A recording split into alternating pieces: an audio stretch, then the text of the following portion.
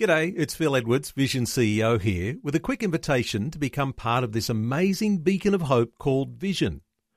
Together we can put our love into action to help people of all kinds build or rebuild their lives on the truth of God. Please consider the part you can play during our upcoming Visionathon appeal, remembering that it's your support that makes Vision possible, including this podcast. Audio on demand from Vision Christian Media. I got to tell you, I've lost Christmas. I don't know what happened, but usually I'm listening to Christmas music by November 1st. I've not listened to one Christmas song yet.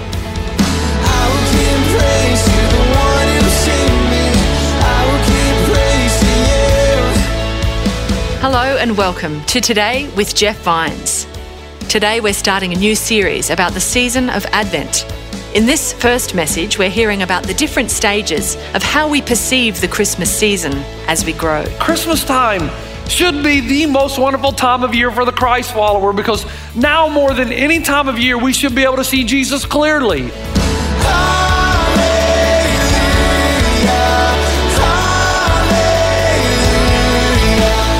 This is Today with Jeff Vines. Turn in your Bibles, if you would, to John chapter 1, the Gospel of John, Matthew, Mark, Luke, John. Just a few verses there. We're in a new series called Now I See, and we're hoping and wanting to see Jesus through this Christmas season, perhaps more clear than we've ever seen him before. So to get you on a little journey, just want to tell you about this sermon. This message is going to have basically 4 parts to it. We're going to talk about this issue, and then we're going to gather it up, and we're going to talk about this issue, and then another one, and then there's one in the middle, and we're going to bring them all together at the end. So you got to kind of stay connected with me. And the first way to introduce what we're doing is that think about for a moment the different phases of Christmas. Okay, you know how you start out as a child? And there's great anticipation. There's the expectation of the Christmas season. When I was a little boy, one of the memories I have is my mom making sugar cookies and putting the green and the red and the white and the yellow icing. And they were so fantastic. I had 3 brothers.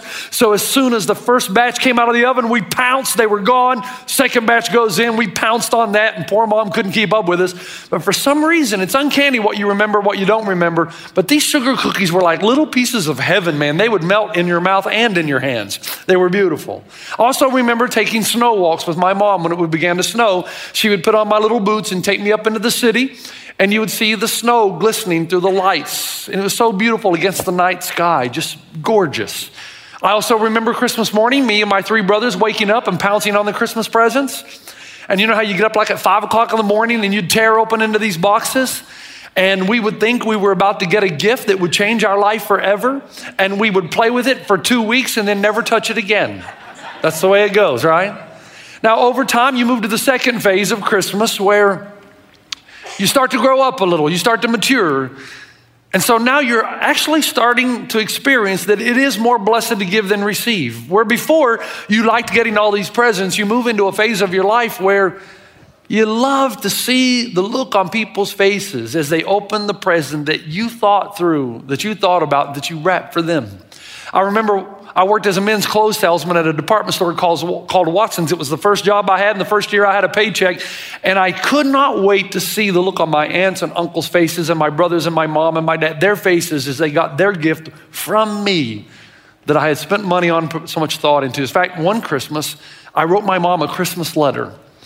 And I was in college, and my basketball scholarship didn't pay for everything. And so she actually worked for an organization much like Molly Maids to just help us make the ends meet. And I remember that Christmas of writing her, sitting down, saying, I'm going to write my mom a Christmas letter. And I wrote her a letter of how much I loved her and how beautiful I thought she was and how thankful I was that she was sacrificing and being so generous and helping me make it through school, and that I owed so much of who I'd become to her as a mother. She cried that whole Christmas Eve, and I felt like I had messed up Christmas, and my dad assured me, son, when you get older, you'll recognize what just happened. When my mom died, they gave me her Bible, and in that Bible was that letter that I had written as a young kid. They say that somewhere along the line, you move from it is more blessed to give than receive, and you maybe carry that with you the rest of your life, but then you become a father, and now you've got kids of your own. And pastors do crazy things. They lie. What kind of a pastor would have a daughter, let's say her name is Sion, just for argument.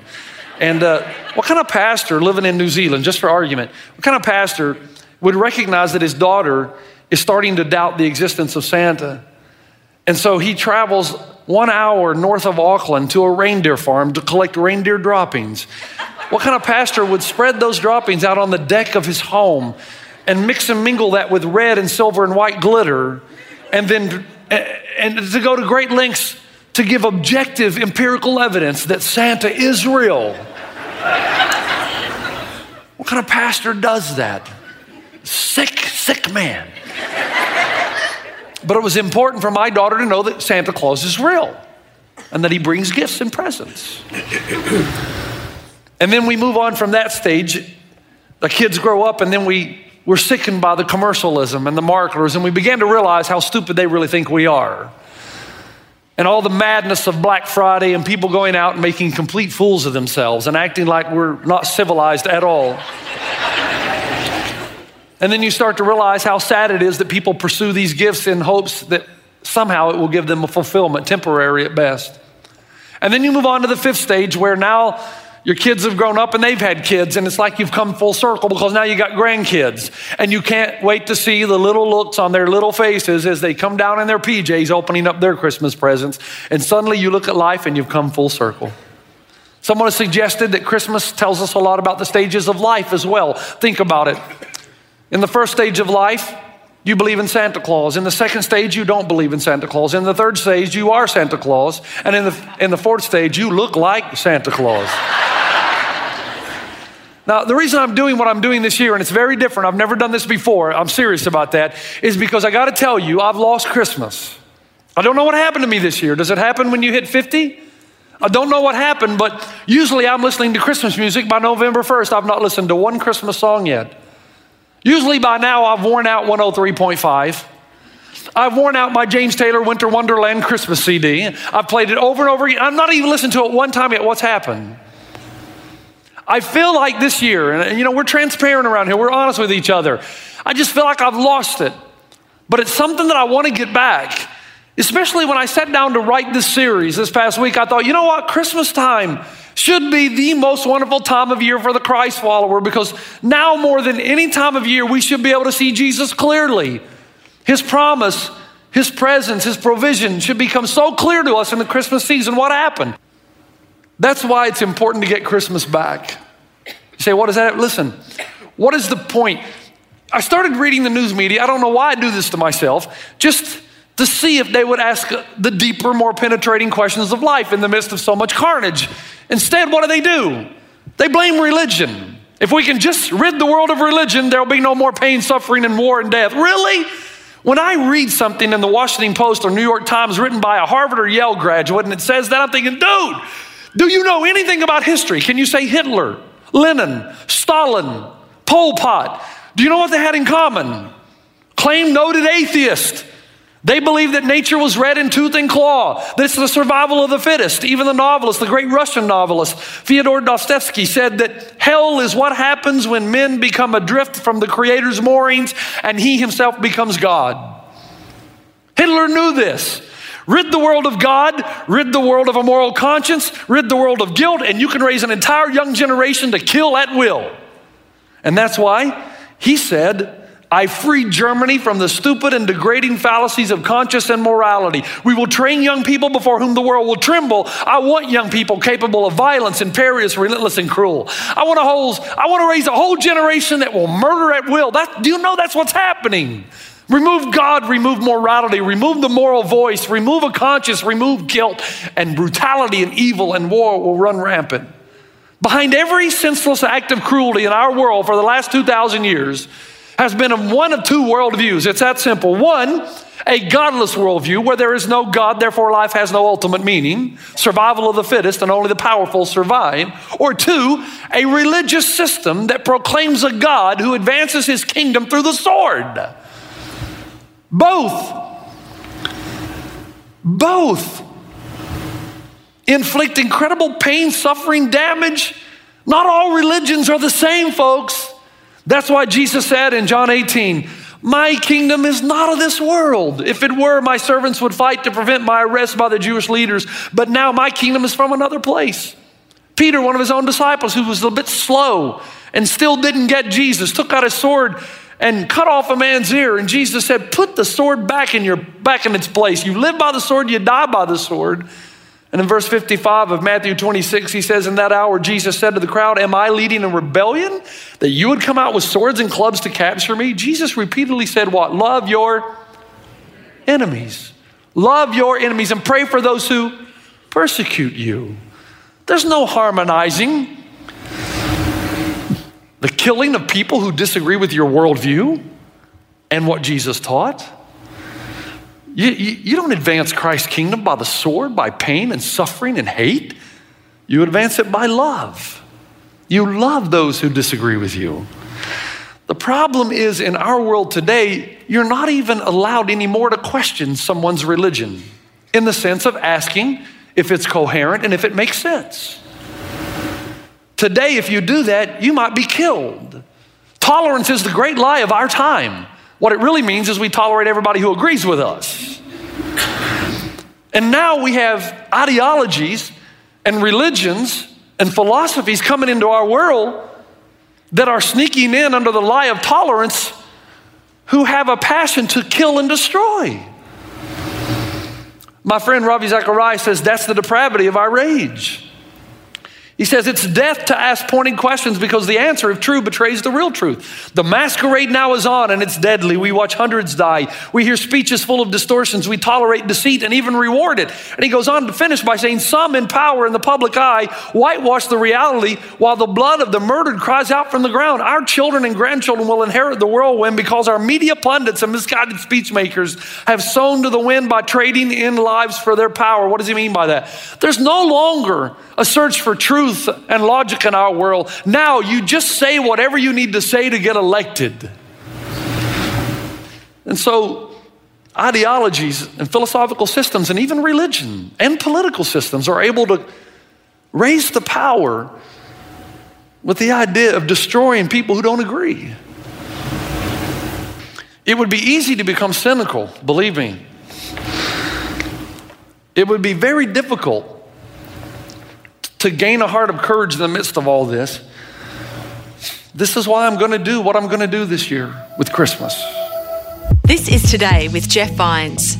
We've started a new series about Advent, and in this message, we're seeing Jesus. Let's continue. I want to remind you that there is one who came, who sees all and conquers all, in the midst of injustice, poverty, lies, and demagogues. That Jesus came and conquered the darkness, not apart from the darkness, but through it. The Lord of glory, Jesus Christ, comes to earth, and was he not also a victim of hate? Right? John 1 says, in the beginning was the Word, that's Jesus. The Word was with God, that's Jesus. The Word was God, that's Jesus. He was with God in the beginning. Through him all things were made. Without him nothing was made that has been made. In him was life, and that life was the light of all mankind. And the light shines in the darkness, and the darkness has overcome it. If you think about the life of Jesus, it's lies and politicians and a false religious system that killed him. And 2,000 years later, it's still happening. Truth and justice are far less important to us today than political power. But the light shines in the darkness, says John chapter 1, verse 5. And the message of Christmas is that the King has come to set things right. Which is why I'm going to do something this year I've never done. You know what I'm going to do? You know what we're going to do? We're going to go through Advent together. I'm going to take you through the 4 weeks of Advent. And you say, yeah, that's fantastic. What's Advent? The reason I'm doing this, I began to ask people if they knew what it was. And I couldn't believe how many Christ followers had no idea what Advent is or the impact it has made on the church for generations. To illuminate, to help us to say, now I see Jesus and now I see Christmas and what it really is. And this whole weekend's a setup. I want to motivate you to commit to the next 4 weekends, man. I've lost Christmas. And if you've lost it, I want to get it back. And the only way to do that is go back through Advent and recall that the King has come once in the first Advent and the King will come again in the second Advent. It's my hope and prayer that by the time we light the candles and then gather together on Christmas Eve and we light this big white candle together, That this year in that candlelight service, you'll not only be just lighting it to light it, you'll know why it's white and you'll know why you're lighting it, because the light of the world has come and nothing's ever going to be the same. So this weekend, I want to explain a couple things to help you on this journey. This is how we start. Number one, what on earth is Advent? Advent means coming or arrival. And I want to remind you that when Jesus came, he did three things nobody else did. It was involved in revelation, reconciliation, and restoration. It's one thing to say that you and I believe that God is real. It's another thing entirely to say that God has revealed himself in the person of Jesus Christ. That's what Advent is about. Remembering that the baby Jesus is God in the flesh. Emmanuel, he is God with us. And when you see the little children sit on Jesus' knee, they're sitting on God's lap. When you see Jesus say to the woman condemned in adultery, I forgive you. No one condemns you. Neither do I condemn you. Go and sin no more. When you see Jesus calling out the religious, pious people and hanging out with the sinners, you're seeing God, what he's truly like. The Advent will help you to see that in a way you've never seen it before. You'll see the reconciliation. You're going to see restoration. I had a dream this past week that I haven't had probably in 10 years. And I dreamt that I was with my mom and my dad, and it was Christmas in our home. Have you ever had a dream that's so real that you woke up and there was an actual tear? Well, because I lost my parents years ago, and maybe it's because we're moving into Advent season, Christmas season, I just woke up and I was just, it was sad. And then I remembered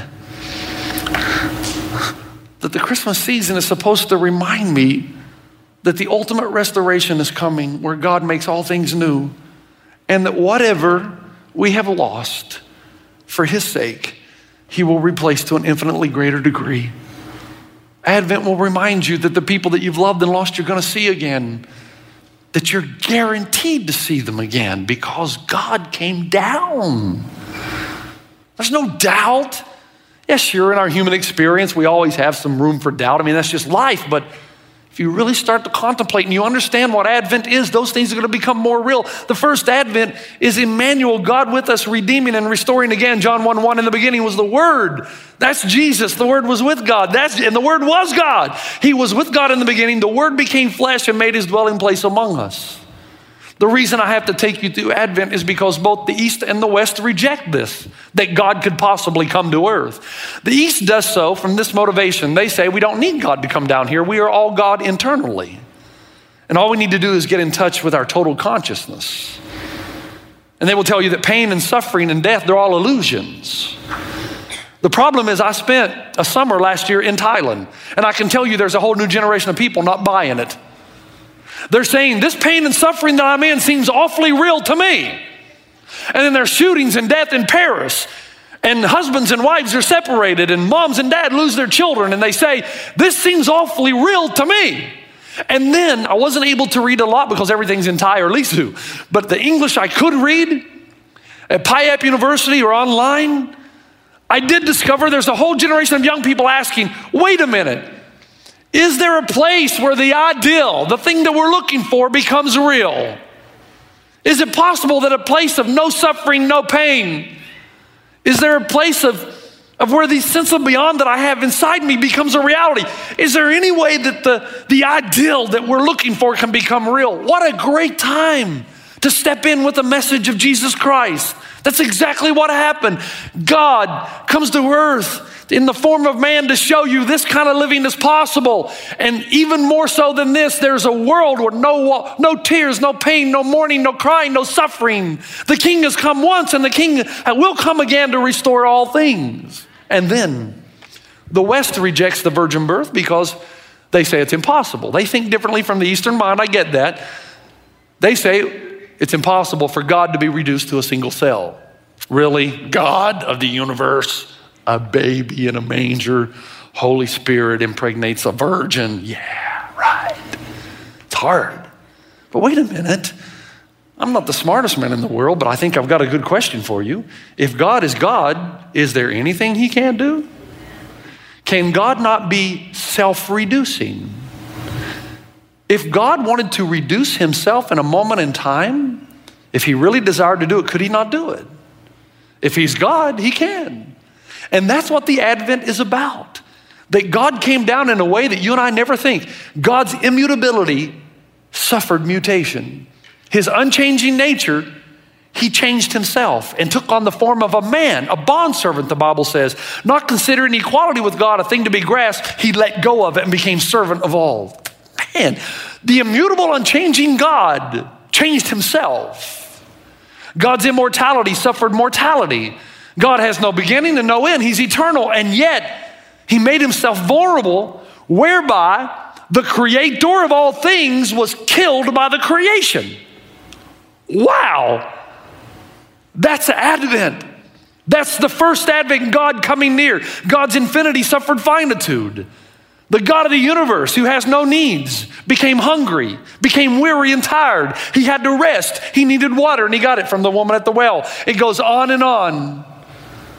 And he did all of this that he might bridge the gap between us and him, a gap that we know exists, that we might be taken to a world that we know exists. Because the ideal has become real, and the first Advent reminds us that God has come near and he will come again.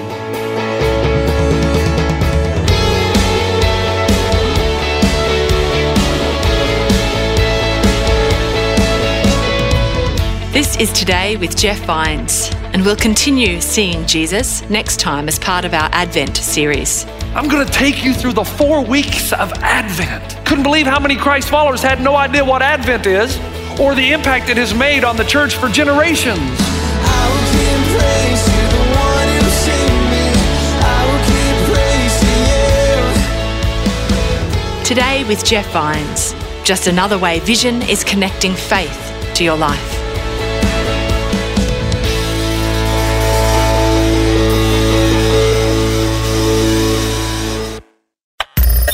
Thanks for taking time to listen to this audio on demand from Vision Christian Media. To find out more about us, go to vision.org.au.